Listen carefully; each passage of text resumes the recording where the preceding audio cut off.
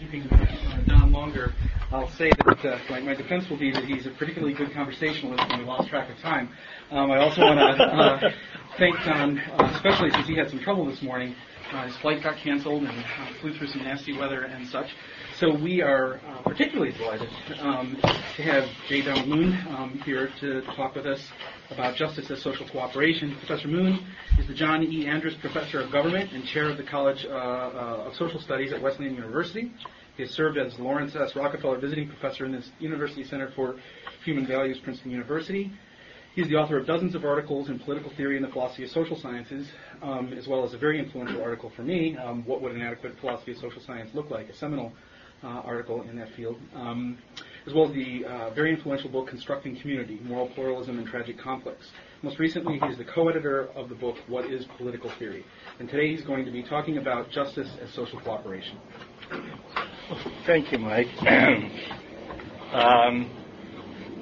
I'll stand since there's enough people in the room to...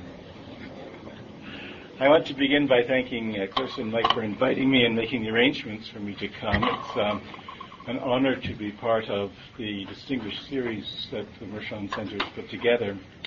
The topic I would like to address today is justice as social cooperation, and since I have already circulated a paper ahead of time, I thought that in my comments I would try to frame the argument somewhat differently in the perhaps vain hope that it would be less boring for those of you who already read the paper, and so we'll see. I want to make a couple of large claims in this afternoon. The first is that the idea of social cooperation is central to Rawls's theory of justice. And the second, which I certainly won't be able to defend adequately anyway, is that he's right to make it so. By social cooperation, I mean following, but extending Rawls, to refer to a society or set of social relationships that is governed by or accords with, I use the word considerations, that are broadly accepted by and acceptable to its members or to those who are party to those relationships. When I say considerations, I refer to such things as moral and political principles and values, which of course are the focus of philosophers and political theorists and are central to Rawls's own theory. But I think we should also think about other moral sources as well, such as ideas of identity, common sensibilities and affective states, worldviews, and in general the kinds of narratives that people tell them about themselves to make sense of their conditions, orient their thinking and action, and ascribe obligations and make assessments. Obviously, all social relationships involve some patterns of coordinated behavior, but people's actions can be coordinated in non-cooperative ways, notably by manipulation, force, or other forms of imposition, where at least some of the parties to the relationship are not in any real sense willing participants in the relationship.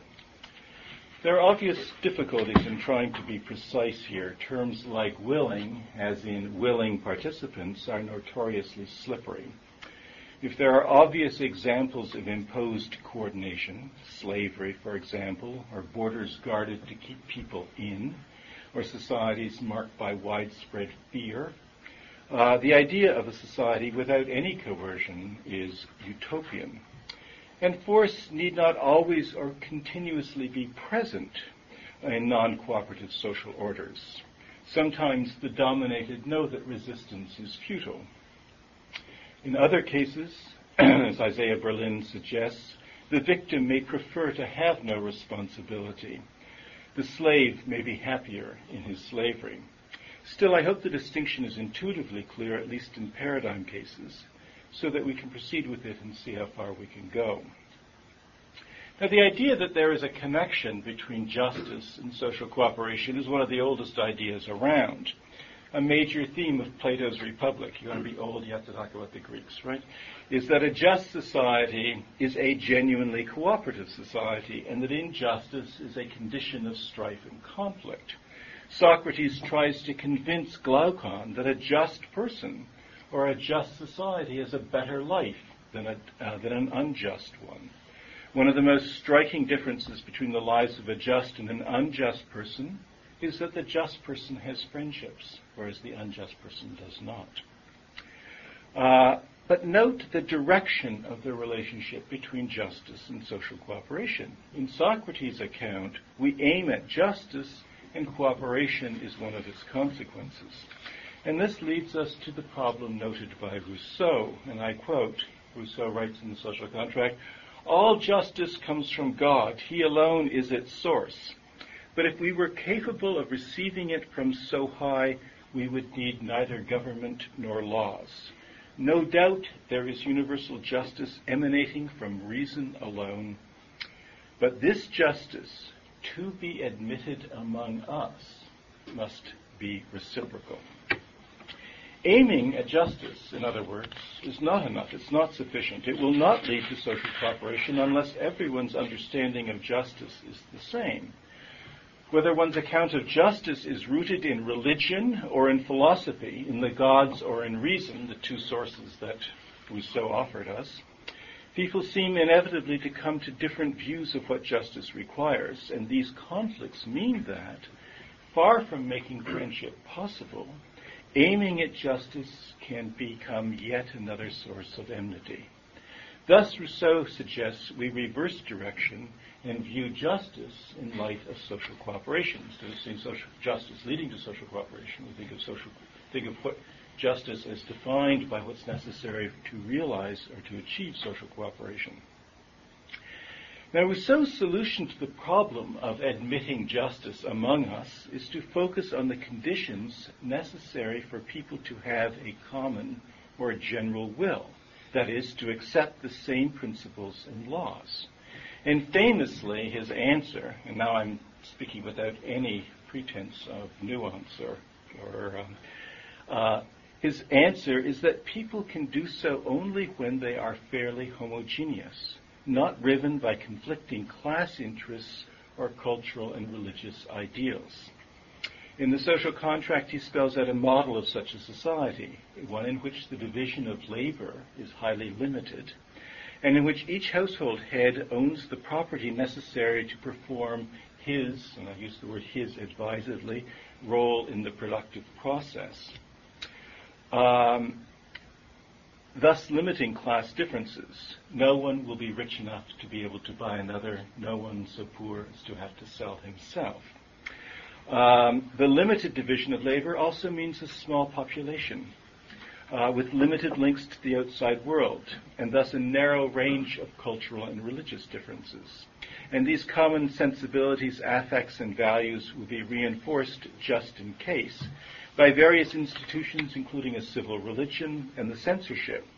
If a people is lucky enough to enjoy social conditions that do not produce deep conflicts, and if they have the even greater luck of a wise lawgiver to establish institutions which tend to preserve those conditions, then, Rousseau argues, they will be able to enjoy justice and civic friendship. Arguably, Rousseau's account of what is required for social cooperation is overly restrictive. Certainly Durkheim thought so, arguing contrary to Rousseau that justice is the work of a society with a large population and an extensive commercial ties with other societies, and a complex and extensive division of labor. That is, he turns Rousseau on his head in that respect. Needless to say, Rawls does not self-consciously follow Durkheim. So far as I know, the word Durkheim does not appear in the indexes of any of Rawls's books. But he does, like Durkheim, reject Rousseau's restrictive account of when social cooperation is possible and considers the possibility of justice under a variety of conditions. And like Durkheim, he sees the problem of justice as arising in the context of particular forms of social interaction, and so views the claims of justice as dependent on the nature of those interactions, and therefore possibly changing over time as the nature of those interactions changes. Now, those of you who know Rawls's main works, especially his theory of justice, may find this line of argument implausible, and I'd have to agree that this emphasis was not to the forefront of his earlier work. But I would argue that it is implicit in all of his work and central to his last book, Justice is Fairness, a Restatement. John has that here, so we can all look at it together if we need to. He opens that book with a discussion of the nature of political theory. Oh dear. You're going to have the text to go after me, right? With a discussion of the nature of political theory or philosophy, from which he moves immediately to the idea of a well-ordered society. And these two ideas, the nature of political theory on the one hand, and the idea of a well-ordered society, are closely related ideas in Rawls's thinking. Rawls explains what he takes to be the role of political philosophy in a society's public political culture. He sets out 4 tasks, but I will focus only on the first, which is to help, in Rawls's words, resolve divisive political conflict by uncovering some underlying basis of philosophical and moral agreement to allow political differences to be narrowed so that social cooperation can be maintained, and I might add, or even enabled. I want to stress 2 things about this conception of political philosophy. The first is its obviously pragmatic character. Political philosophy is a form of practical thinking or practical reasoning. It aims to address problems confronting particular groups of men and women at particular points in time. The second point that Rawls's statement of the tasks of political philosophy itself asserts a value, that is, a very conceptualization of the nature of political theory, political philosophizing, is tied up with the value of social cooperation. Central to his theory is the idea of a well-ordered society, a society, in Rawls's words, effectively regulated by a public conception of justice. A well-ordered society, Rawls writes, is a fair system of social cooperation over time from one generation to the next, in which the role of principles of justice is to specify the fair terms of social cooperation. Crucial to this distinction is the distinction between social cooperation on the one hand and socially coordinated activity, for example, activity coordinated by orders issued by an absolute central authority, on the other.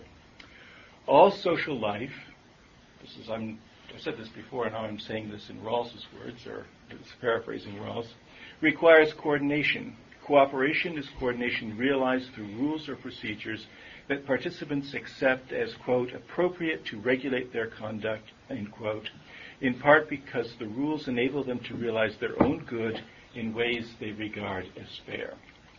As Rawls puts it, fair terms of cooperation specify an idea of reciprocity or mutuality. All who do their part as the recognized rules require are to benefit as specified by a public and agreed upon standard.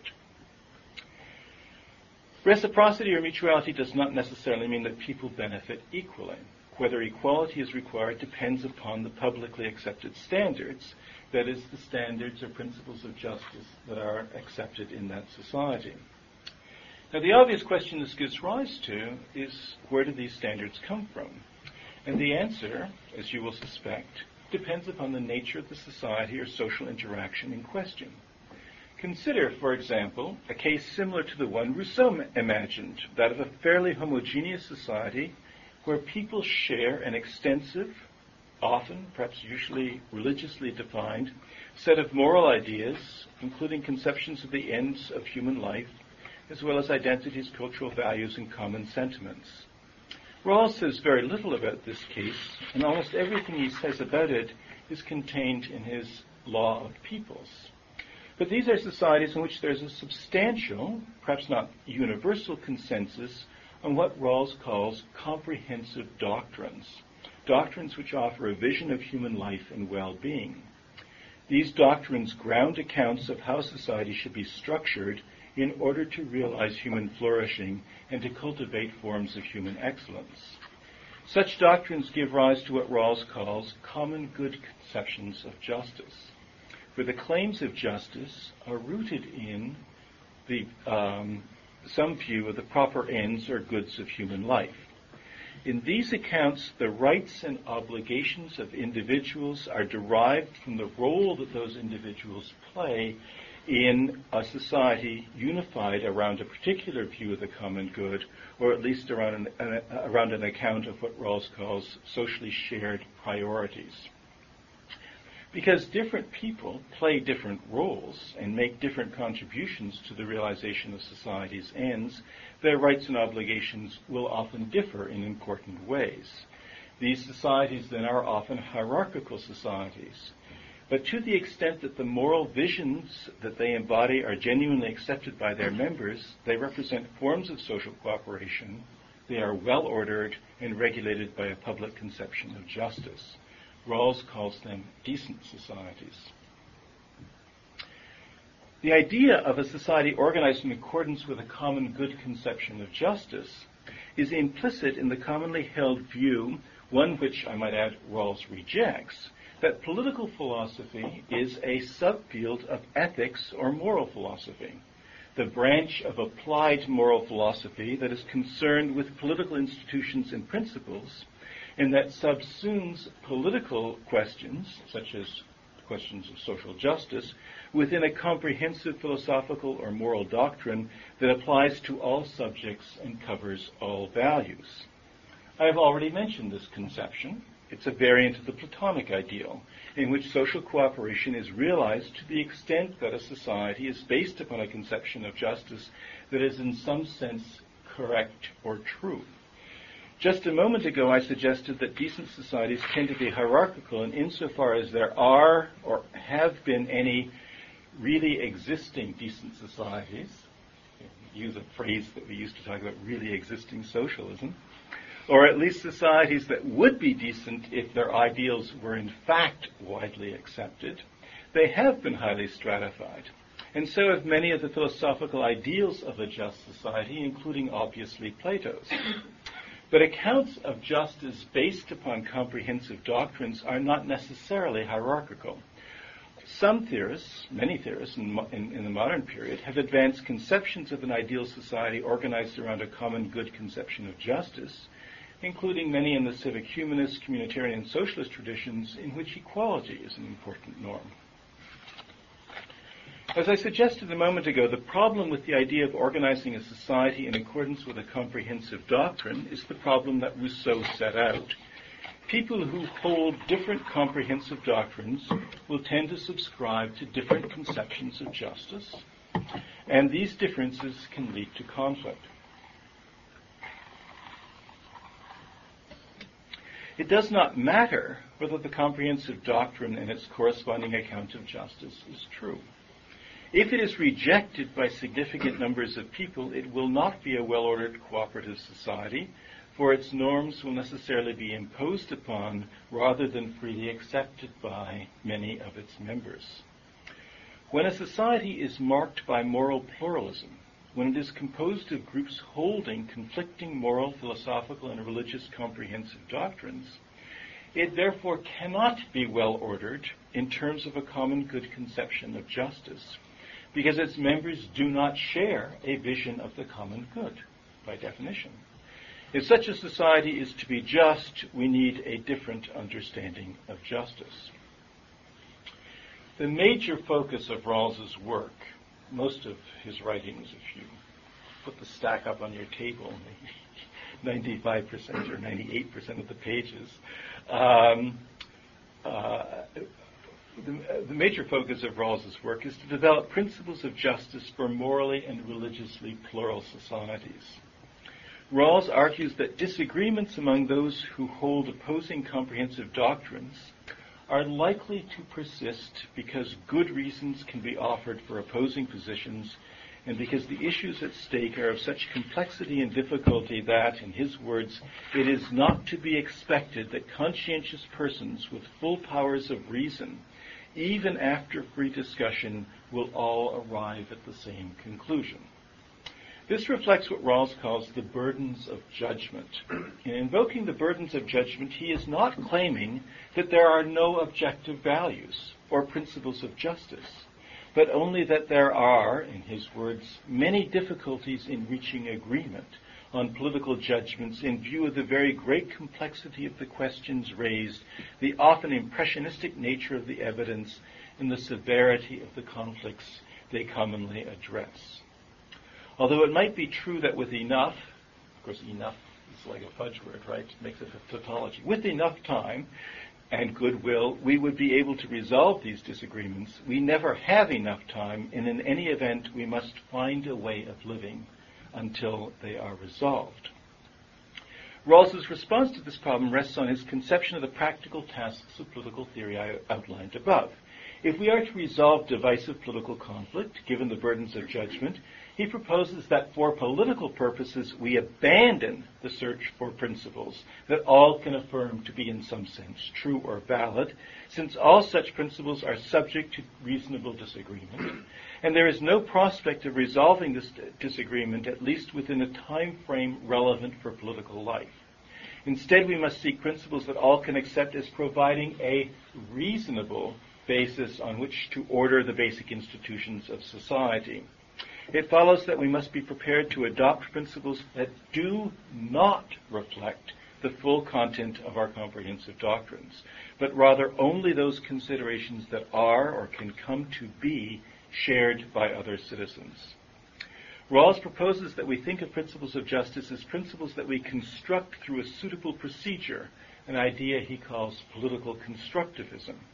This process is designed to yield a political conception of justice, one that citizens endorse not because it is derived from their comprehensive moral and philosophical doctrines, but because it provides a reasonable basis for social cooperation.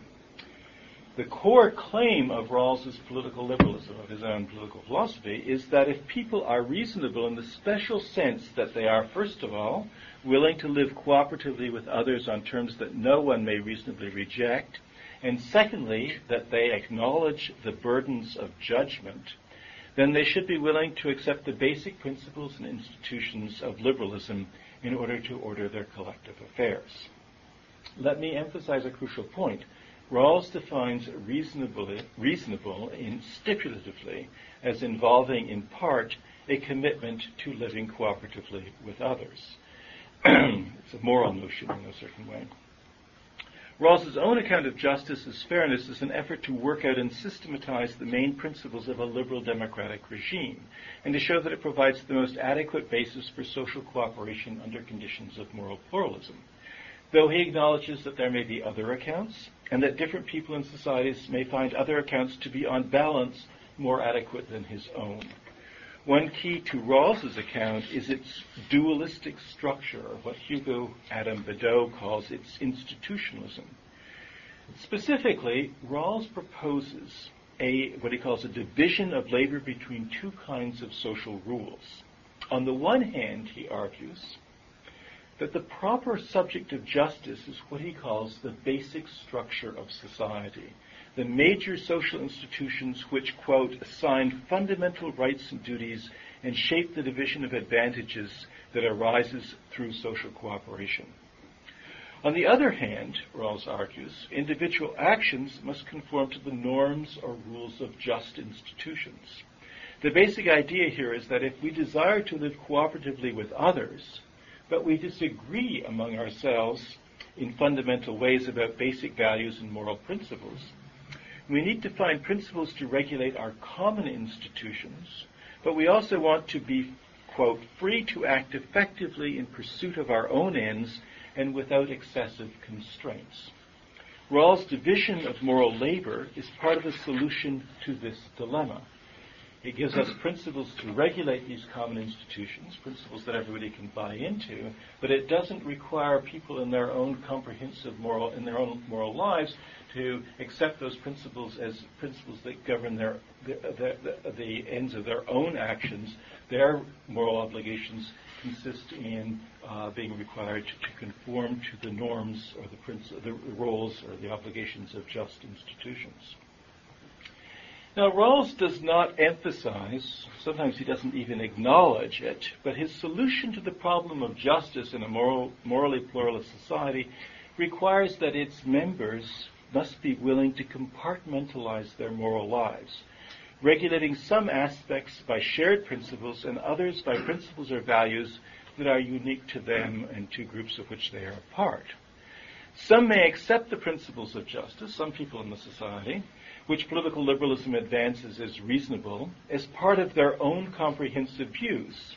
And others may come over time to modify their views in order to incorporate liberal principles of justice in them. And people who are fortunate enough to be able to do this will be able to live morally unified lives. There won't be any tension between the requirements of the public sphere and their own comprehensive doctrines, or their tension will be minimal. Rawls sometimes seems to think that this is not only to be expected, but is necessary if the society is to be well ordered. But there seems to be no reason why citizens could not accept some version of political liberalism, Rawls's own theory, as the best account of justice in a pluralist society, alongside of their own comprehensive views, even though they might not regard liberal principles as the best or correct or true account of justice. They could nonetheless accept it as reasonable under the circumstances and thus as binding upon them. Of course, this kind of compartmentalization may give rise to conflicts between one's comprehensive doctrine and the publicly accepted principles of justice, between what one is required to conform to as a citizen and what one wants to do as a private individual. But as we can hope, as Rawls puts it, that political values would normally outweigh whatever other values oppose them, at least under the reasonably favorable conditions that make a constitutional democracy possible.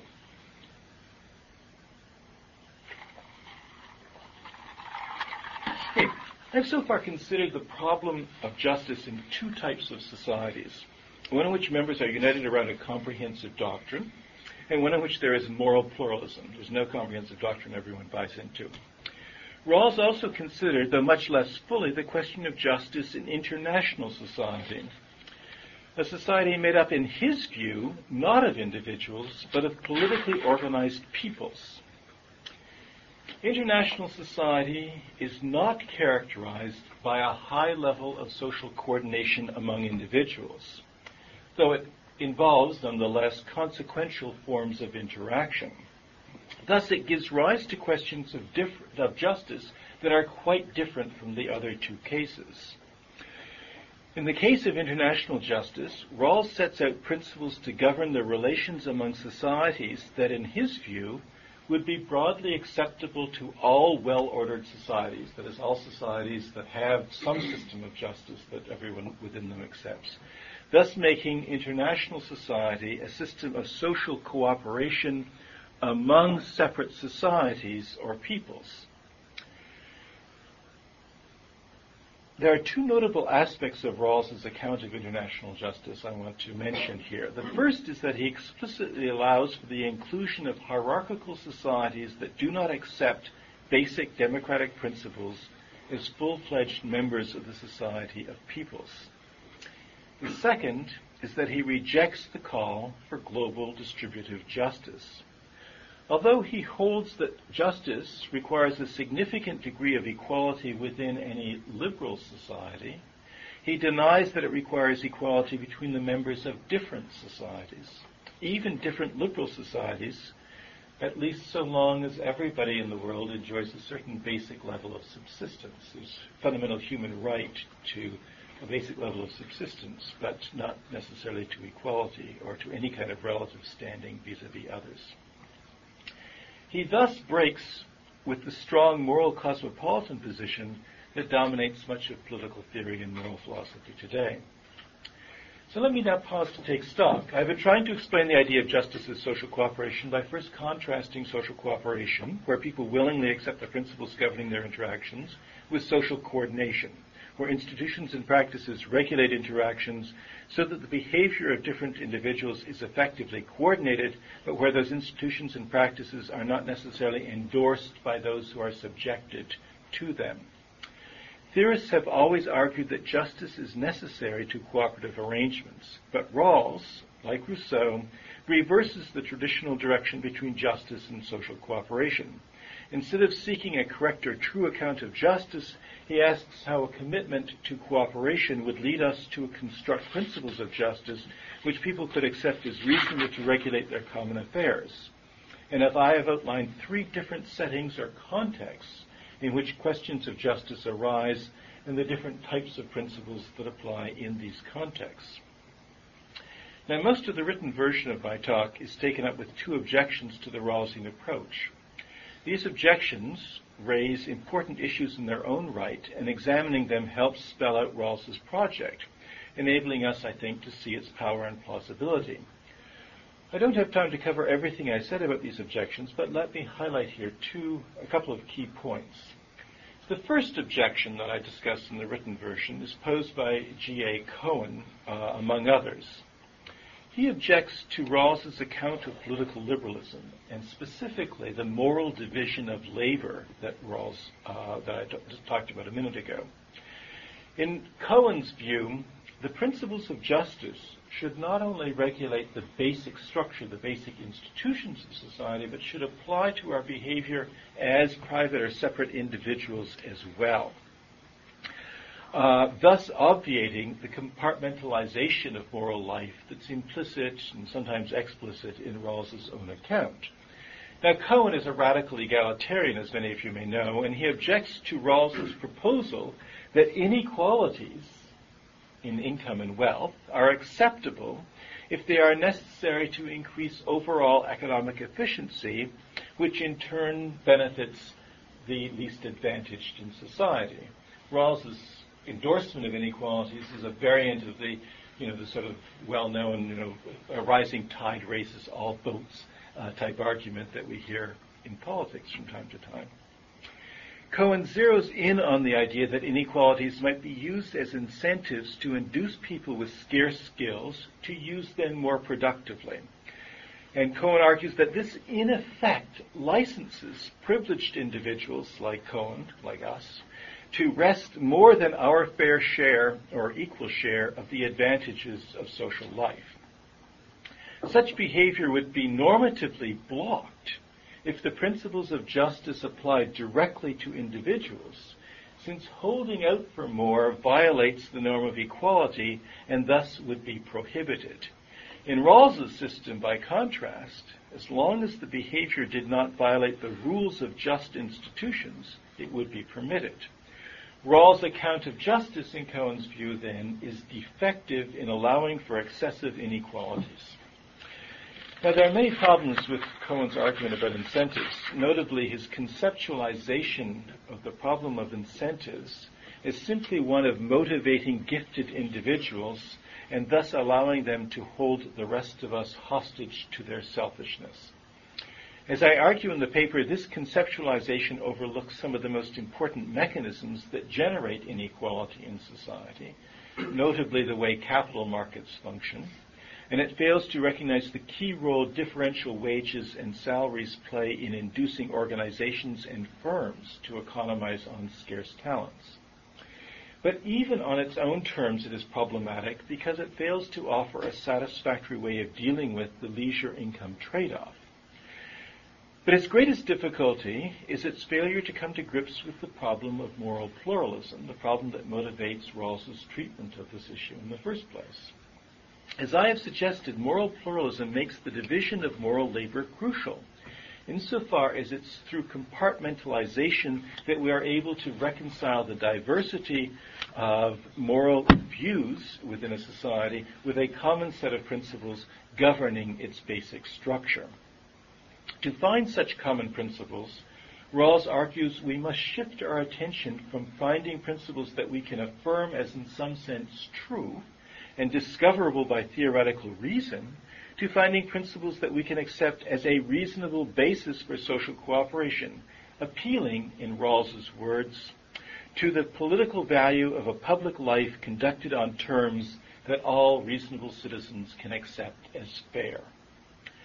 In this conception, individuals may accept that the basic structure of their society must be governed by a strongly egalitarian principle, such as Rawls's difference principle, and support that principle in their activities as citizens, for example, by voting for policies that are designed to realize it. Nonetheless, they do not have to subscribe to strong forms of egalitarianism or believe that it is somehow true or correct.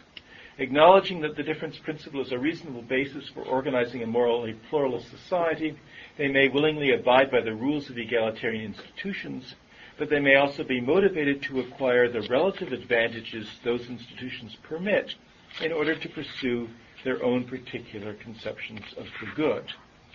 On the other hand, someone like Cohen himself, whose egalitarianism is rooted in his own comprehensive doctrine, may be troubled by the inequalities that the system allows.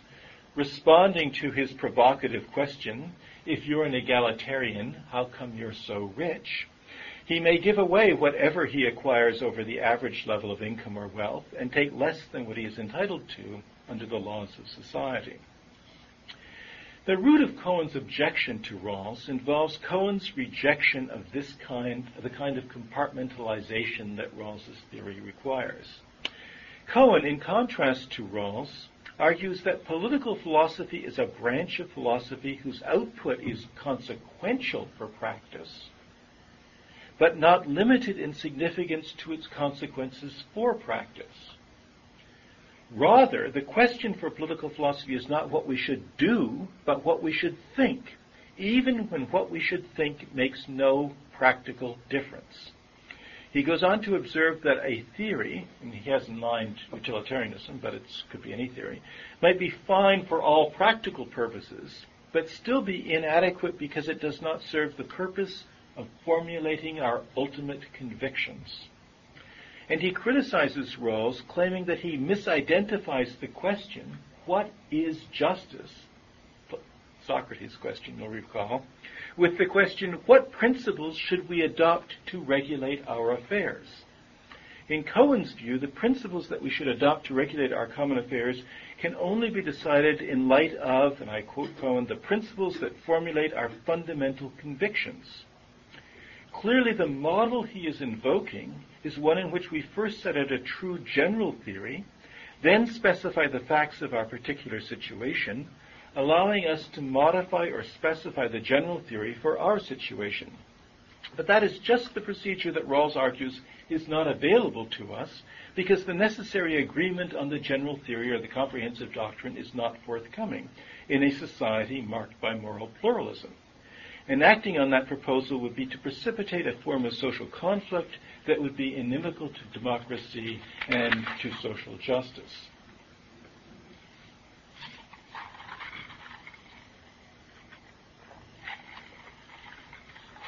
The second objection to Rawls's account that occupies much of my paper focuses on his rejection of the call for global distributive justice, this kind of international justice. In Rawls's account, the global distribution of income and wealth does not raise questions of social justice because it does not result from a basic structure at the global level that determines the life chances of all of the people in the world. Rather, our life chances are fundamentally determined by the basic structures of the individual societies of which we are members and to whose institutions we are necessarily subjected. Thus, each of us has claims of justice against other members of our society, since a society implicitly is defined by the existence of a basic structure in this view, represents a system of social coordination that can only become cooperative or well-ordered if its members share principles of justice. But we do not have claims of social justice against members of other societies, since we do not participate in a basic structure with them.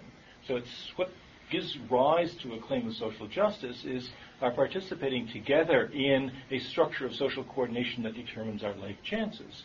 And if we don't participate, if we live autarkically or separated lives, then there are no claims of social justice that arise between us. Now, of course, there are obviously important interactions at the global level, but they are largely mediated, Rawls argues, through membership in particular societies or peoples.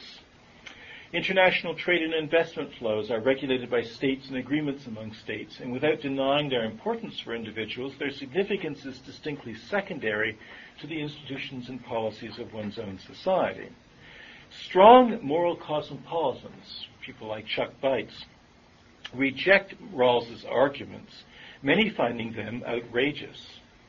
Some of the reviews of The Law of Peoples is just sort of amazing when they talk about Rawls's endorsement of ethnic cleansing. And anyway, I realize that there's a lot of problems with The Law of Peoples, but Rawls does not endorse ethnic cleansing. They argue that modern morality is universalist, even if it makes room for special obligations and relationships. Even if it's okay to save your children when they're drowning rather than somebody else's child. It does not allow for morally arbitrary differences in the life chances of different individuals. And what could be more morally arbitrary than being born in one country as against another? They ask, how can the foremost theorist of liberal equality retreat from such elementary principles? How can he endorse a world in which there are significant inequalities of life chances merely based upon nationality? Now, part of the disagreement between the cosmopolitans and Rawls turns on the broadly empirical and conceptual issue of just what it takes for a set of institutions to constitute a basic structure, and whether Rawls is correct in denying that there is a basic structure at the global level. Certainly, Rawls's discussion of this matter is too schematic to be satisfactory. He cites Landis's book, The Wealth and Poverty of Nations, and asserts that the, quote, the crucial element in how a country fares is its political culture, its members' political and civic virtues. So I want to set that issue aside. I think it's that issue doesn't really affect the normative concern.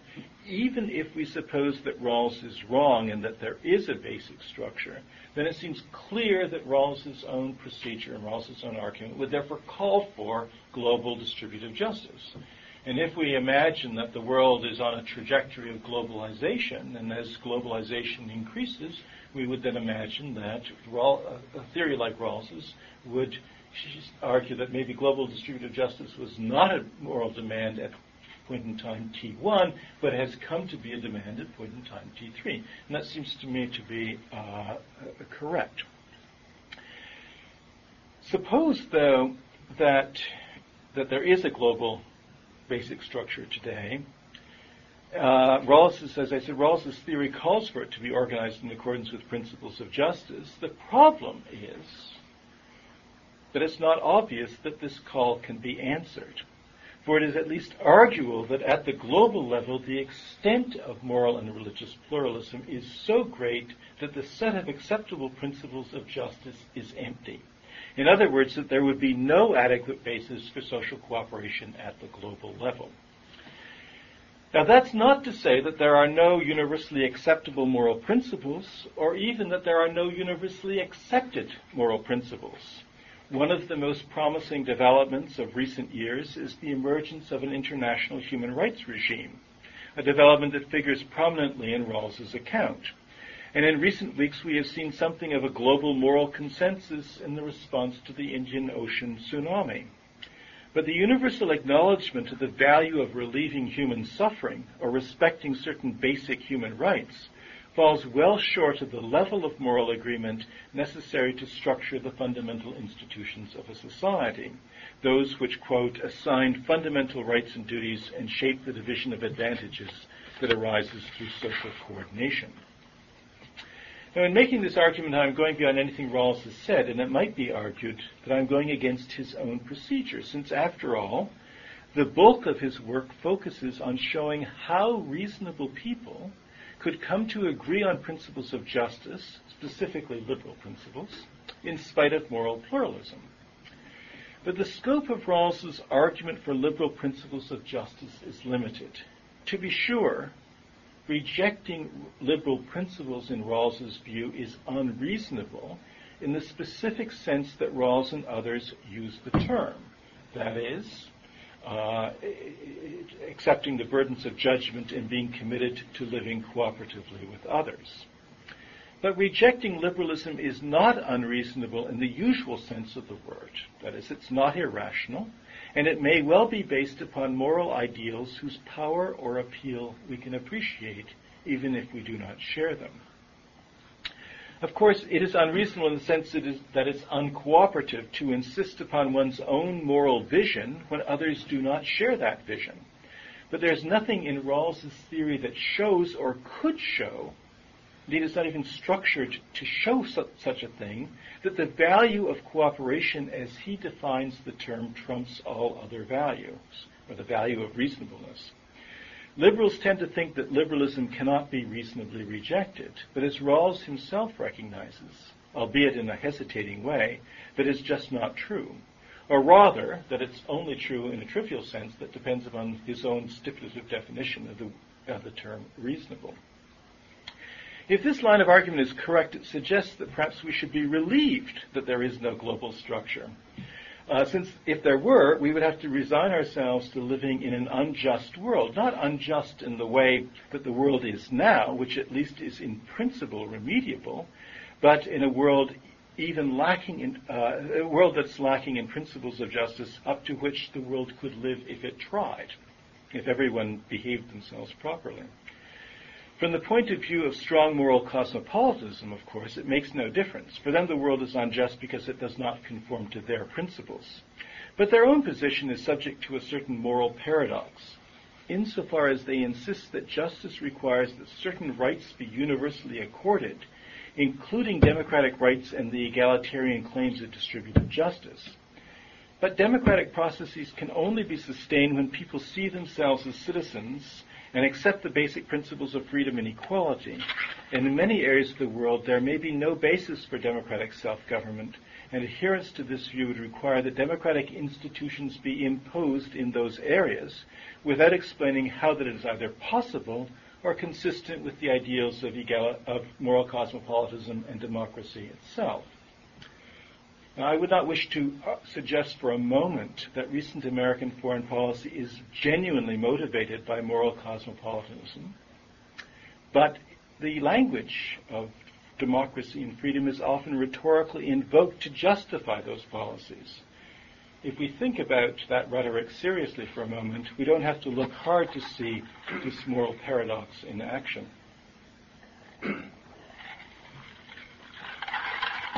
Okay.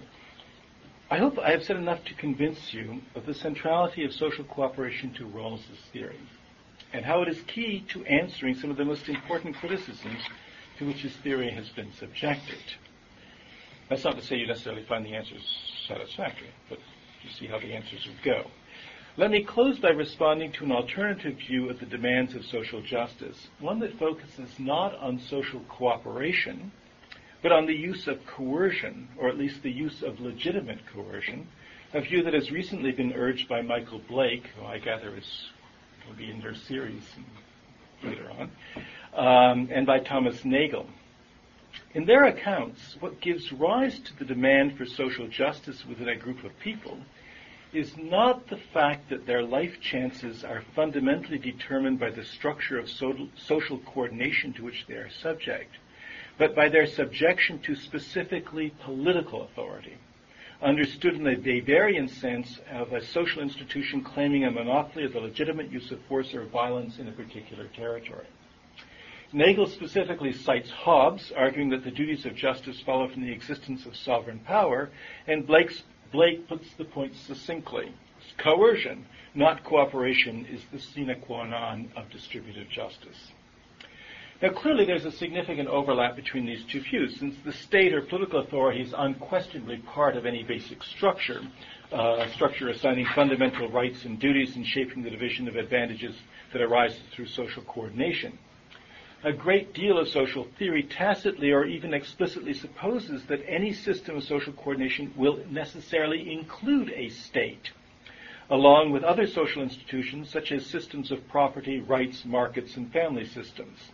Indeed, it might be thought that economic and other social institutions are stable and effectively only when their norms are enforced by a political authority, so that the scope of coercion and the scope of cooperation have to coincide. But even if that is normally the case, it is certainly possible for systems of coordination to exceed the boundaries or the scope of any particular political authority. Consider, an example, the interdependence of contemporary European societies. When this growth of the scope of coordination exceeds the scope of the state, when that happens, it may lead people to create new political authorities to manage the system. Once again, I just cite the example of the European societies in the European Union. But as the example of contemporary Europe also suggests, the overarching authorities need not be traditional states. claiming or exercising a monopoly of the legitimate use of force. European law is not enforced by a European army or European police. And as the European example also suggests, as the degree of social coordination increases, so do the claims of social justice, manifested in the European case in regional funds and special subventions to relatively poor areas to bring them up to EU standards. Thus, I agree with Blake and Nagel that being subjected to political authority is sufficient for claims of social justice, but I would reject their claim that it is necessary. Non-political institutions can be effectively imposed upon participants even when they are not legally enacted or coercively enforced. When these institutions constitute a system, a basic structure that effectively controls the distribution of the advantages of social life and shapes our identities and aspirations, they must be subject to the same demands for legitimation as specifically political institutions. Non-political institutions are not natural processes, simply parts of our environment like the weather or geophysical forces. Like the state, they have an intentional character. They are defined by norms specifying various roles and the obligations and privileges attached to them. It is an old and much exposed error of liberalism and social contract theories generally that in their focus on the state, they simply assume a host of background institutions as in some sense natural and therefore not in need of justification. Taking this background for granted, they demand that political intervention, notice the term intervention, like there's the social world here that's all by itself, and we've got to justify intervention into that social world, must be justified. But there is no natural background. One of the great virtues of Rawls' account of justice as social cooperation is that it enables us to think about social justice in a way that does not beg the key issues we must face, in particular the fact that our fates are largely determined by social and not merely political institutions, and the structure of those social institutions must also be legitimated. I have not had time to address some of the most important objections that may be made to a theory of justice that turns on the idea of social cooperation. I have only touched upon the problem of radical disagreement and the attitude that it requires us to take towards a situation in which cooperation is impossible. On the account I have given, in such situations, social justice would be impossible, not simply in the sense that it cannot be fully realized, but in a more radical sense that there is no set of principles whose realization would constitute social justice. There's no there, to quote Gertrude Stein. I have suggested that this might be our fate if some of Rawls's critics are correct in claiming that the level of interdependence in the world today is so great that the world can be characterized as possessing a single basic structure. How are we to respond to such a condition of injustice, and what guidance could a theory of justice and social cooperation offer for such a world? That's a question that we have to take up another time. Thank you.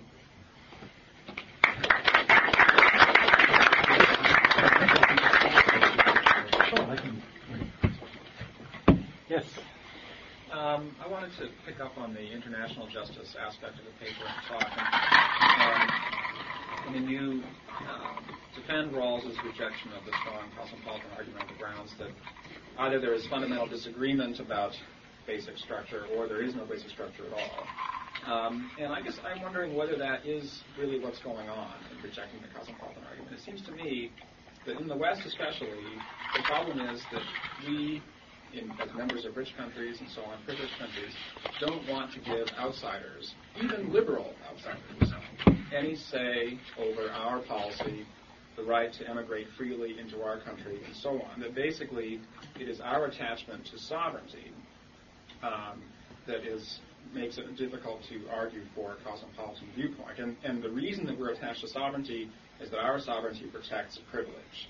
It protects our freedom of action in the world, and the right to exclude people keeps us wealthy. Think about the Mexican situations. More or less liberal society, why shouldn't they be able to just join us if they want to, and so on? So I guess I'm wondering, from a liberal perspective, how does one justify the retention of sovereignty, which comes down, in my mind, to the right to kill and the right to exclude the outsiders? How does one justify that? Basically, how does one constitute the boundaries of the society from a liberal perspective that recognizes the global situation?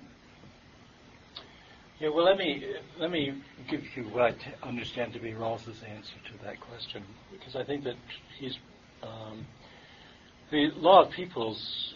Rawls's theory of justice at the international level is a version of what he calls ideal theory, in which he is an ideal theory differs from non-ideal theory in the assumption that there's going to be compliance with the principles of justice so arrived at. In the ideal theory, Rawls's theory includes the idea that people have certain fundamental and basic rights, so that, and including the right to subsistence. Under these circumstances, Rawls argues that as a matter of fact, immigration flows or migration flows of the sort that we see in the world today wouldn't exist. These flows are largely generated by the fact that living conditions are so desperately bad in so many parts of the world. We already see this so you mentioned Mexico, where increasingly the migrations are coming from the southern part of Mexico and even from some of the Andean countries, rather than from the northern parts of Mexico, where living standards have improved significantly. So, under those circumstances, the right to migration would not raise problems of justice in the way that they are raised in the world that we have today. So, at a level of ideal theory, Rawls endorses the idea that society can control the processes of migration across its borders, but doesn't think that this raises particularly difficult questions, because the demand for migration will be sufficiently low that it won't raise the kinds of social problems of the sort that you were mentioning. So he tries to, perhaps you might say, evade the question, or not. I don't think it's an evasion. At the level of ideal theory, I think that this argument is not an implausible argument. How we deal with this? Okay, so that's one aspect of the idea of sovereignty. The other aspect of the idea of sovereignty is just the right to kill people on the outsiders. Yeah, and of course, Rawls famously doesn't want to use the word states when he talks about the law of peoples, precisely because he wants to deny the traditional idea of sovereignty in that sense. That is, that he wants to argue that states are subject to certain kinds of principles of justice that specifically exclude the right to kill people, particularly the right to use war as an instrument of national policy, so that and so forth. So I think that both on the area of migration and the area of the use of violence towards outsiders, the level of ideal theory, basically I think Rawls would endorse the kind of position that you take. Then that means giving up the institution of sovereignty, then, right? Well, the institution of sovereignty, that is to say that he wants the kinds... He does agree that the states... Actually, he doesn't say much about it, but he does agree that states have a right to control migration across their borders. But I think he takes it for granted that this won't raise serious questions of injustice of the sort that we see in the world today, because there won't be the kind of people struggling to get in a world where everybody's subsistence needs are met. As to the sovereign rights of the use of military force, he absolutely wants to give those up, and he explicitly insists that those traditional forms of sovereignty in realpolitik are not acceptable in a just law of peoples. Yeah. I wanted to take off from the notion of whether or not this, in a world where everyone's subsistence needs were met, then the problem of sovereignty and the first half of what Alex was talking about goes away, because I'm troubled by what on earth subsistence could conceivably mean. There are virtually nobody in Mexico who suffers subsistence threats in the literal meaning of that word. And if it's not the literal meaning, there are people in Darfur that would therefore have a justice claim. Not very many people, with the exception of some indigenous communities in the north, actually, where actual starvation, for example, would be the issue. That's not the issue. The issue is poverty. They're awash in poverty, but apparently that's not subsistence. Or if it is, then how much poverty? And doesn't then subsistence become a moving target that's socially defined, and socially defined by whom, such that how can we know when in fact we have a justice claim or not? Yeah, excellent question. Really, and this one of the least satisfactory parts of the Rawls's discussion of this issue is that there's no account of where do these human rights come from. I argue that the concept of human rights is tied to the idea of a well-ordered society, that's a cooperative society. And that we have to think about this notion of the cooperative society as a society in which people are willing participants. And what it means to be willing participant is to have some capacities for agency that are capable, so that there's a sense in which you have the capacity for understanding the situation that you're in, making choices about it, and so forth. The notion of agency here is a weaker notion than the notion of autonomy. It doesn't necessarily require a capacity for critical reflection on going all the way down into your moral things. It's not opposed to a Kantian idea of heteronomy, but it does.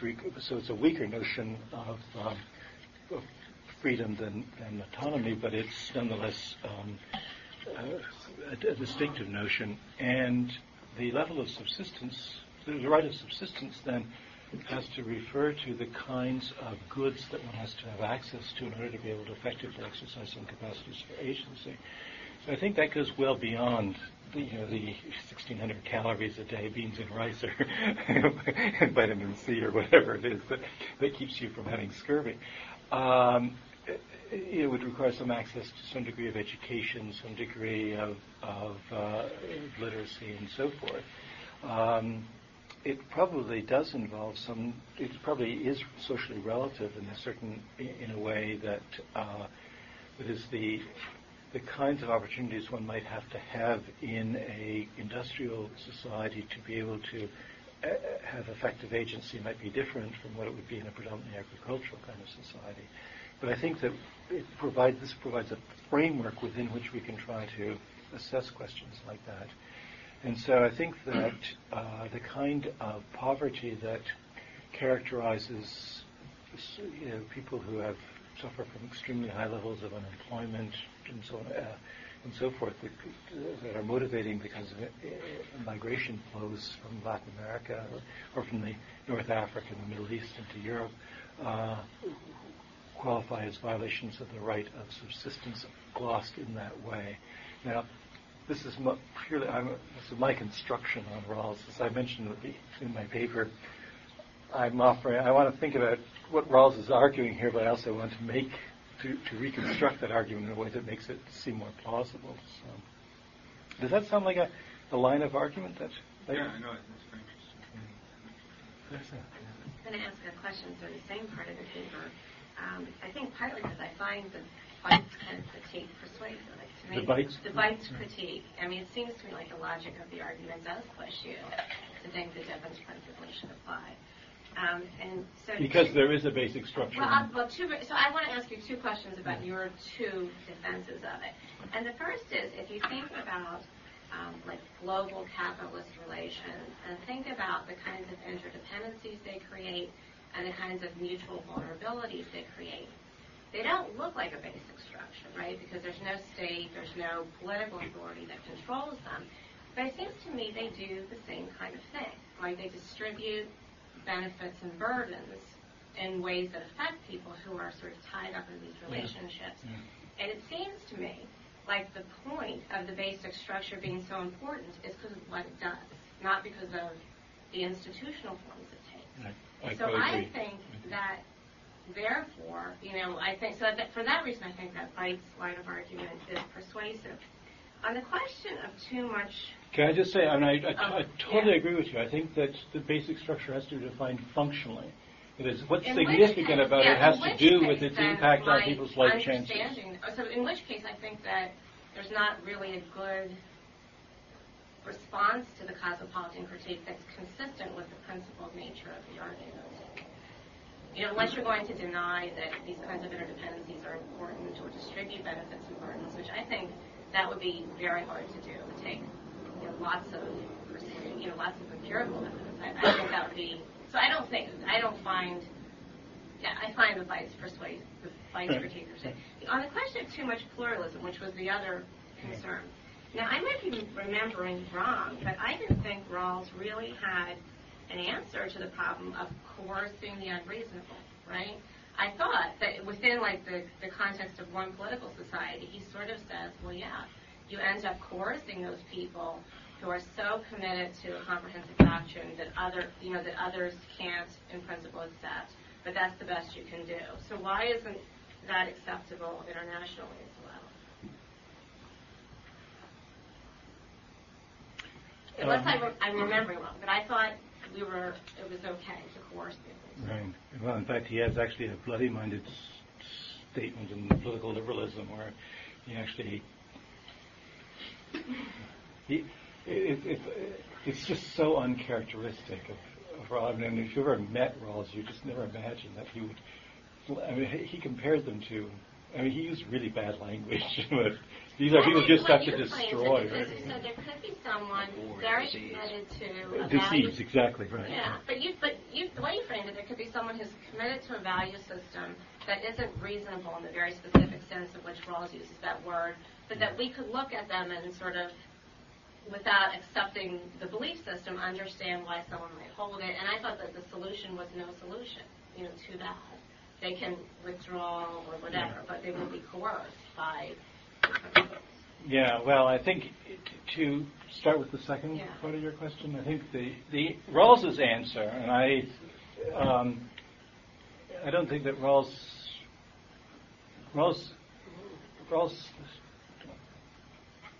as I've mentioned in my talk and in my paper, never, so far as I know, explicitly formulates this thing. Well, what if there were a basic structure? Then where does the theory go?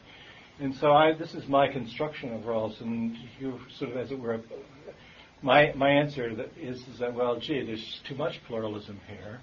Rawls is, and you're suggesting, well, but look, in democratic societies, Rawls says we got to treat them like disease, right? That's which John reminds me.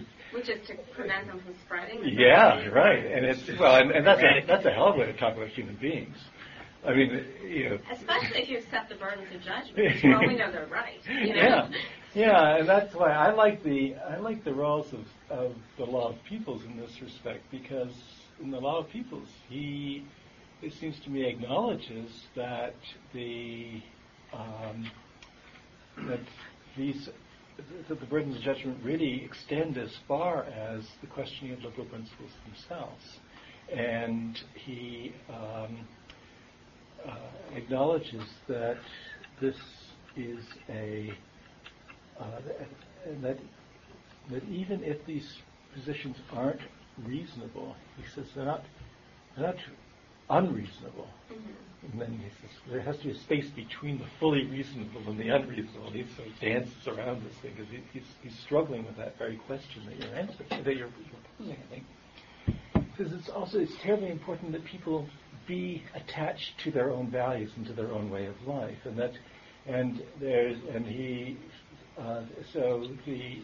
he thinks that there's a very serious moral onus on us not to impose a different way of life, not to coerce them. But that's tied up, of course, with the fact that he also thinks that these people constitute societies that have a certain integrity and cultural integrity to them, and that there is no global basic structure.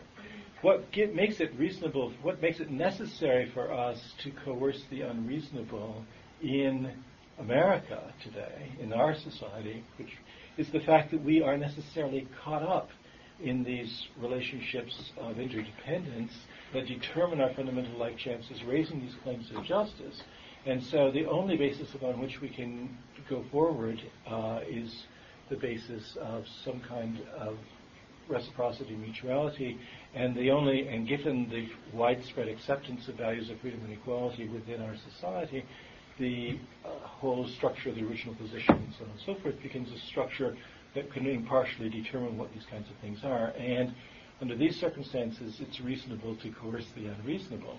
But in the world as a whole, for Rawls, it's not reasonable to coerce the unreasonable because there's no basic structure, therefore you don't have to do it. And there is a value to the integrity of So cultural. the two responses are really tied to each other. So Yeah. we In Rawls' really own don't thinking. buy his description of the nature of power relations in international civil society, then the too much pluralism argument doesn't hold so much for you. Well, yeah. Then the too much pluralism argument comes up against is not. I mean, it's then the kind of question that you're raising about that argument. See, it seems to me that the problem in the situation, this comes to the question I sort of posed at the end of the paper, when you have radical disagreement, and therefore the whole idea of starting with the idea of social cooperation and trying to derive principles of justice, if the set of principles that everybody can buy into is empty, and therefore you can't in fact have a cooperative arrangement among these people, then what do you do under those kinds of circumstances? And it would seem that under those sorts of circumstances, the kind of approach that Rawls is taking, that I've imputed to Rawls here, of focusing on the idea of justice as following from the notion of social cooperation, begins to break down. And I'm not sure where to go from that. I think the answer has to be that you try to find out what is the most reasonable, that is the basis that can incorporate as large a number of people as possible, and that provides a trajectory that you think would track to a world where more and more people would come to accept those kinds of principles, and therefore you could justify coercing these people.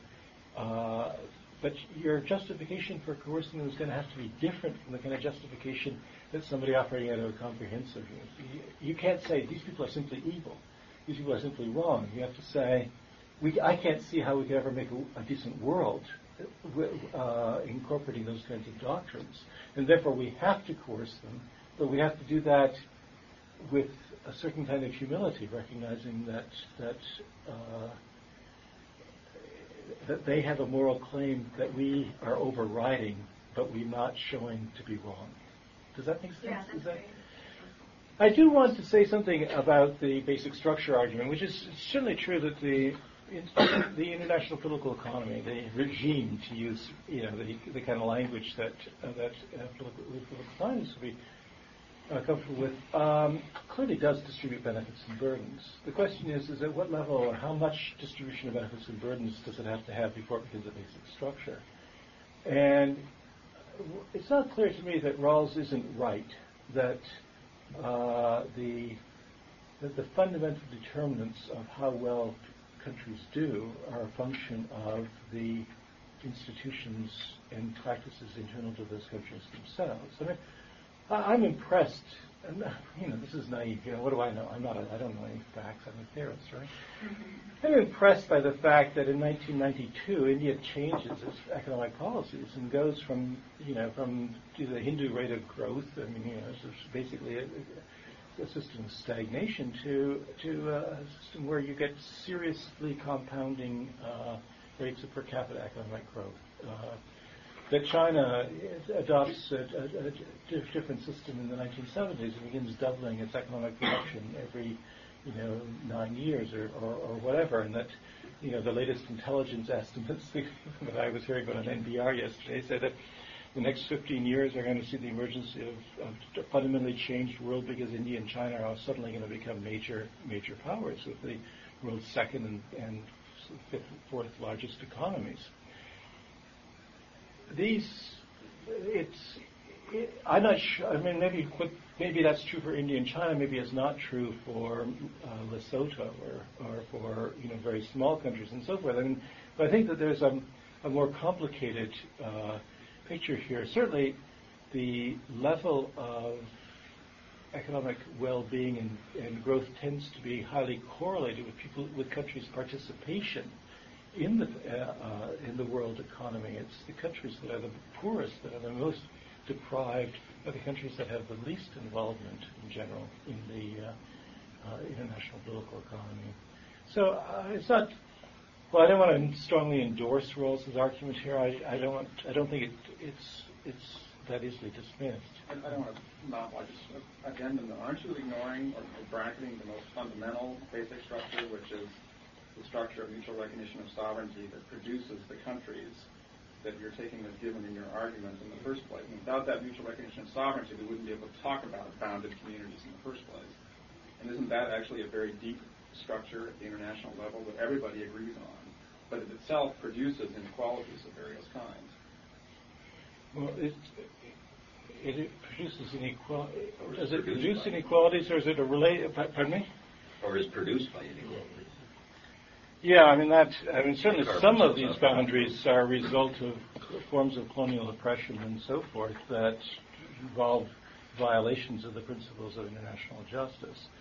Once again, not to move between this idea of a sort of perfect full compliance theory and non-ideal theory. We clearly, in the world that we live in today, there's not much distinction, it seems to me, between the kinds of foreign policies that would be prescribed by strong moral cosmopolitanism and the kinds of foreign policies that would be prescribed by a Rawlsian view. Because the world that we live in today is unjust on either account, and we have obligations to assist burdened societies, to open up opportunities for these societies to improve their economic lots on Rawls's theory, because these are fundamental human rights claims. And so our European Common Agricultural Policy seems to be blatantly unjust. Our policies of subsidizing sugar and cotton farmers and so on and so forth just blatantly violates the rules of Rawls's system. So certain structures, certain kinds of policies that invading Iraq, I mean, all kinds of things that Rawls doesn't have to apologize for in the world today. I mean, and that his theory actually gives us the grounds for condemning. So the issue, I think, comes up is there a case for global redistributive justice between the United States and Portugal more than between the United States and Mexico? You go back. Yeah. Yeah. One of the chief reasons for inequality is lousy governments in many countries. So the logic would be that you'd want to go in and replace. The main cause is not the fact that your farm price supports and so forth, but the fact that they're incredibly poor because the governments are so bad. So logically, what you have to do is remove them. Yeah, that's Brian Barry. I mean, some strong cosmopolitans, draw that conclusion. You want to say, well, we try that from time to time. It's not clear that we actually improve the governments when we do it. But. Well, you're using a practical argument. That seems out of character here. Well, no, it's non. We're clearly talking about non-compliance theory, right? I mean, we think about our relationship to Haiti over the last 40 years, in which the United States has acted in ways sometimes rationalized on the grounds that the problems here are about problems of bad governance. We will go in and do something to fix those kinds of problems. It's given the fact that this argument is clearly made in a non-compliance world, in a non-ideal world, and therefore consequential considerations have to figure largely in the justification of its policies. Does it in fact work to do that? How would it work? Why is East Timor different from Haiti and so forth? Well, it presumably would work if you colonized Haiti. Yeah, well, made it out of Puerto Rico at least. I don't know. Well, you mean they do it half-heartedly. They don't do it long enough. The government creeps back in and destroys the society once again. Or the leaders loot it. Yeah, or we suspect that actually America's policy might not have been consistently governed by this ideal of helping the Haitians. Well, it's inconsistent in the sense it doesn't do it right, which would be to take over completely and get rid of the thugs who are looting the country. And it doesn't do that. It tries to work with governments that are looting the country. Yeah, like well, Mobutu in Congo, for example. pardon me? Like Mobutu in Zaire. Yeah, but in all of these cases, this is sort of outside the theory of, but in all of these cases, the reason for doing this has to do with advancing American foreign policy aims in the world, and in terms of our, Mobutu and Zaire, in terms of the contestation with the Soviet Union, and not with dealing with the needs of the Congolese people. I mean, it certainly seems to me in Haiti that would be the case. It's hard to see any value of Haiti at all except humanitarian. Well, and preventing huge migration flows from Haiti into I think that certainly was a major factor in the Clinton administration's decision to support the displacement of one. But anyway, the way to solve the problem would be basically to do it. I mean, whatever the motives are, they've had that motive in intervention previously. But basically, to solve the problem, you have to go in and take out the government and replace it with something that's better. But that supposes that in fact would work, and I think that the historical record on that is not, it doesn't give you a lot of reason to think it would. Can you just invert that? If in fact the historical record suggests that when you go in and try to change things, you don't in fact improve people's lot in life, then perhaps these societies are malgoverned because they are poor and unequal. And they're not poor and unequal because they're malgoverned, and the solution is in fact far simpler: make them wealthy, and they will become well-governed, and that we can do without invading. Well, the question is can you make them wealthy? I mean, it may be During poverty is easy. It just requires power. Not if the government steals it all. You mean, just send airplanes, C-130s, open with dropping dollar bills? I mean, Stop clamoring. Social respect. No, I mean the argument. You could make an argument that transferring vast sums of wealth would create middle classes that would lead to demand, that would lead to political improvement, and without such improvement, you will never get good governance, and it's precisely the absence of a social structure that comes with wealth. No, but Or you could you do spend money to something. Haiti, the government steals. This is what happened for 4 or 5 years. I don't. It sounds like you don't want to talk about it too much, or maybe, quite reasonably is the second one. But I'm really interested in this: what do we do when we can't have justice question? And I think that it's really crucial for a couple of reasons. One is that I think I thought you made interesting arguments about China and India, but certainly there's now pretty significant distribution of benefits and burdens in the global political economy that seems to be increasing. And even if you don't necessarily think that it constitutes a basic structure, just at an intuitive level, there seems to be something very peculiar about the precipitous drop-off in our obligations, domestically and internationally, that makes it really massively crucial to determine exactly where that being a basic structure is, in that we go from Rawls thinking it morally arbitrary that you're born with the ability to try hard.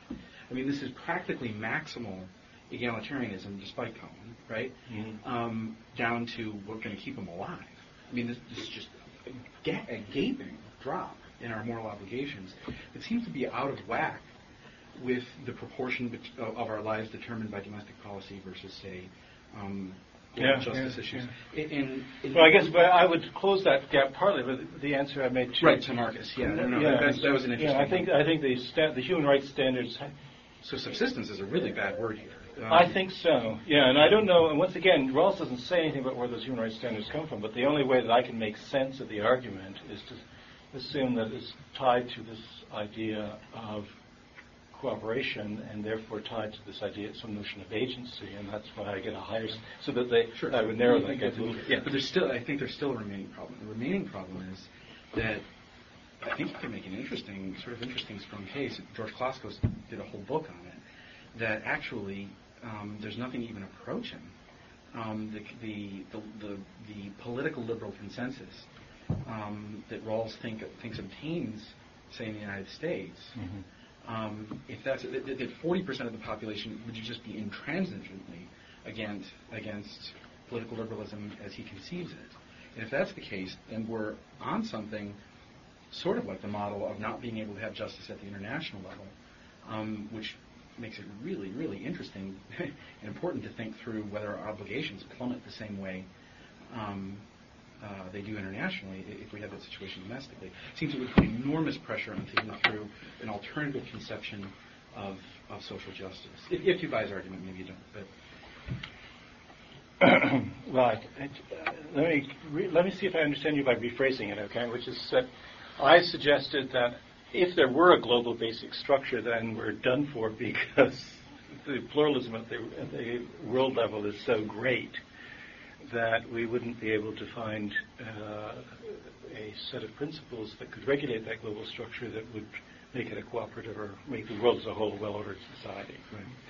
And I hear in the second part of your question, you saying, yeah, but if we look at something like Klosko, when we look at the survey research on people's attitudes about a whole variety of things that Rawls assumes that there's consensus on, we see that that's actually the case at the domestic level, too. that they're barely liberals, much less ambitious redistributive liberals. Yeah, yeah.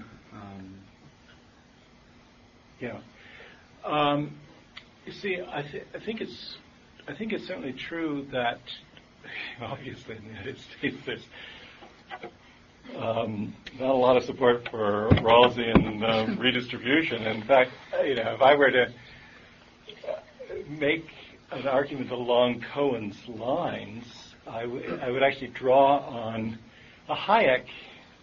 Makes an interesting argument in The Mirage of Social Justice, in which he talks about the sort of moral paradox that capitalism is always faced with. That we learn our moral orientations in face-to-face relationships, in small groups and in families and so on and so forth. And we expect, therefore, that what happens to you should be justified, that you should deserve what you get. And so when we enter into capitalist or market relationships, we bring the same moral expectations with us. But of course, capitalism doesn't give people what they deserve. It has nothing to do, your rewards under capitalism have nothing to do with desert. And it takes a certain kind of intellectual leap to understand how, to use Hayek's language, how the great society works, and therefore to understand why it's morally justified, even though it flouts these fundamental moral sensibilities and moral intuitions that we come up with.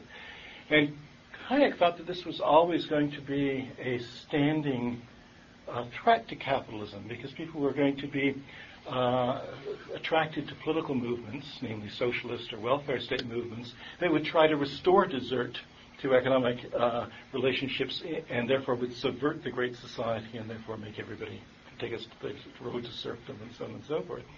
You almost, it seems to be, looking at American political development in the last 20 years, think it's the opposite. It goes the other way around.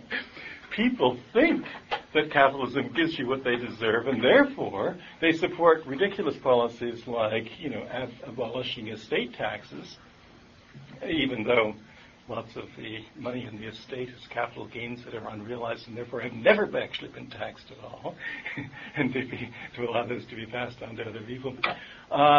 Because their conception of justice is corrupted by the opacity of social relationships in a complex society of this sort. So there's clearly in the United States not support for the difference principle or the idea that social institutions should be designed in this kind of way. But I don't think that's really what Rawls's argument is. Rawls's argument is that the basic moral ideals underlying our society are subject to a fairly high level of consensus. The idea that society should be a system of mutual cooperation and mutual benefit over the course of a complete life, that people are inherently free and equal and so forth, and that those ideas underlie the acceptability of an impartialist procedure like the original position as a structure through which principles of justice could be determined, and thus provide the basis for legitimating these kinds of ideas, and thus a sort of an educational / cultural / political program for our society that could bring us into a more just arrangements. So And the problem is, then you can say, well, why don't we just have a global original position? And Rawls, I think, to his credit, says, look, the idea of a global original position, in effect, begs the question in favor of liberalism. The question is why would people accept this kind of procedure, or this kind of structure, through which to generate principles of justice? They would accept it only because they accepted certain fundamental moral intuitions, like the idea that people are free and equal, like the idea that society ought to be an ongoing system of mutual cooperation and so forth. And where those ideas are rejected, then people can reasonably reject the idea of the original position as a structure through which to generate principles of justice. So I think that's how we would try to distinguish those two cases. And this, once again, shows the situated and contextual character of the argument that Rawls is making. To avoid the embarrassment of cutting off discussion after I get my question answered, I'm going to allow one more question, even though we're running a little long. There are questions from people who are faculty. Yeah. Well, whatever. There's going to be a reception afterwards, so people can get to talk to us. I just wanted to actually go back to the first question, because you brought up, I always brought up immigration, and you said because Rawls' theory is an ideal theory. Full compliance, right? Right. But in that case, I was wondering why does Rawls acknowledge the presence of burdened societies in the law of peoples, and what is, if those types of issues don't arise, these mass inequalities that give rise to things like or to immigration, then what is the point of acknowledging burdened societies? And also, on the point of sovereignty, I was thinking, I kind of thought about it in the opposite way, that when you say that because there is no global basic structure. There's no global basic structure, then it's very difficult, and because of moral pluralism, it's very difficult to have a well-ordered global society, or it'd be nearly impossible. In that case, if Rawls' idea of Rawls doesn't talk explicitly about sovereignty, but implicitly, because we may have these, an ideal theory, a well-ordered society over here and one over here, and a decent society here, is that sort of an implicit sovereignty? And because these societies, because they can establish because they are well-ordered, does that keep them from being able to establish a global well-ordered society? Yeah. Okay. Well, the answer, yes, it does. But that's also assumes that the concept of society is tied to this concept of a basic structure. What makes you a society is the fact that you share a basic structure. So the idea is that as long as there are all these, decentralized units in the world that have their own system of institutions that are basically determining the life chances of the people who are subjected to those institutions, then there is no basis for a global, well-ordered society, because there is no global society, because there is no global basic structure. So that's... And the law of peoples does endorse, Alex made the issue about sovereignty, does endorse at least some of the traditional powers of sovereignty. And one of the principles of the law of peoples is the right of freedom from the obligation not to interfere in the internal affairs of other countries. That's one of the traditional rights of sovereignty, so Westphalian sovereignty. So Rawls wants to deny that societies have some of the other traditional rights of sovereignty, the right to do anything to their own people.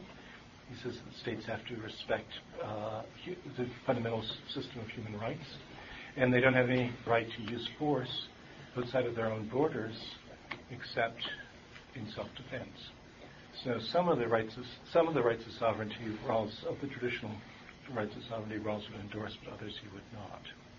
Okay, does that answer that part of it? Yeah, I guess what I was getting at is it would be such a shame if, because these people, we don't talk about states, but people were able to establish a well-ordered society, and there were multiple ones, because they were able to establish that, it would be a shame that they couldn't.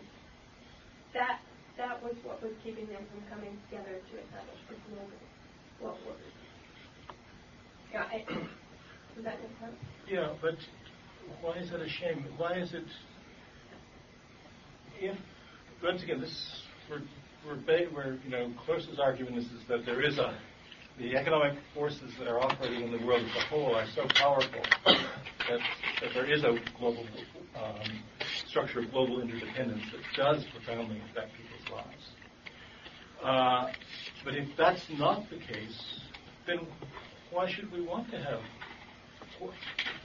a global society that functions at the level of individuals? There is a sort of international society that's made up of the society of states, or the society of peoples.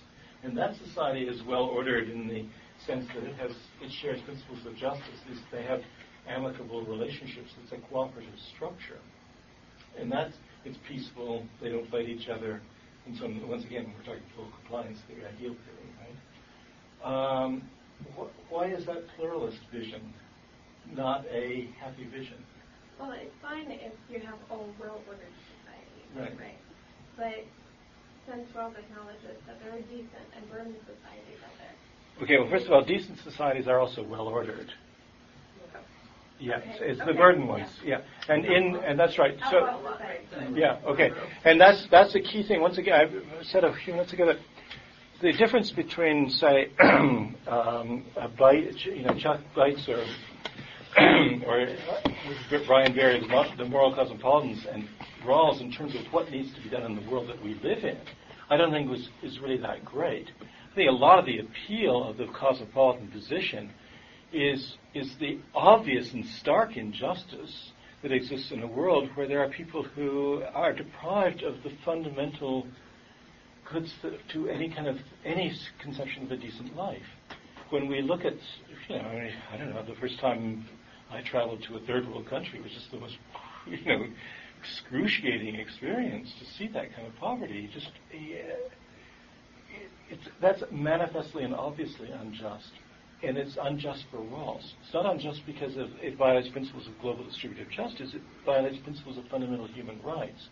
And so policies should be adopted in order to bring about the end of all burdened societies, insofar as we can do it. Now, there's tricks in doing it. I mean, it's not obvious that we have policies that could affect that.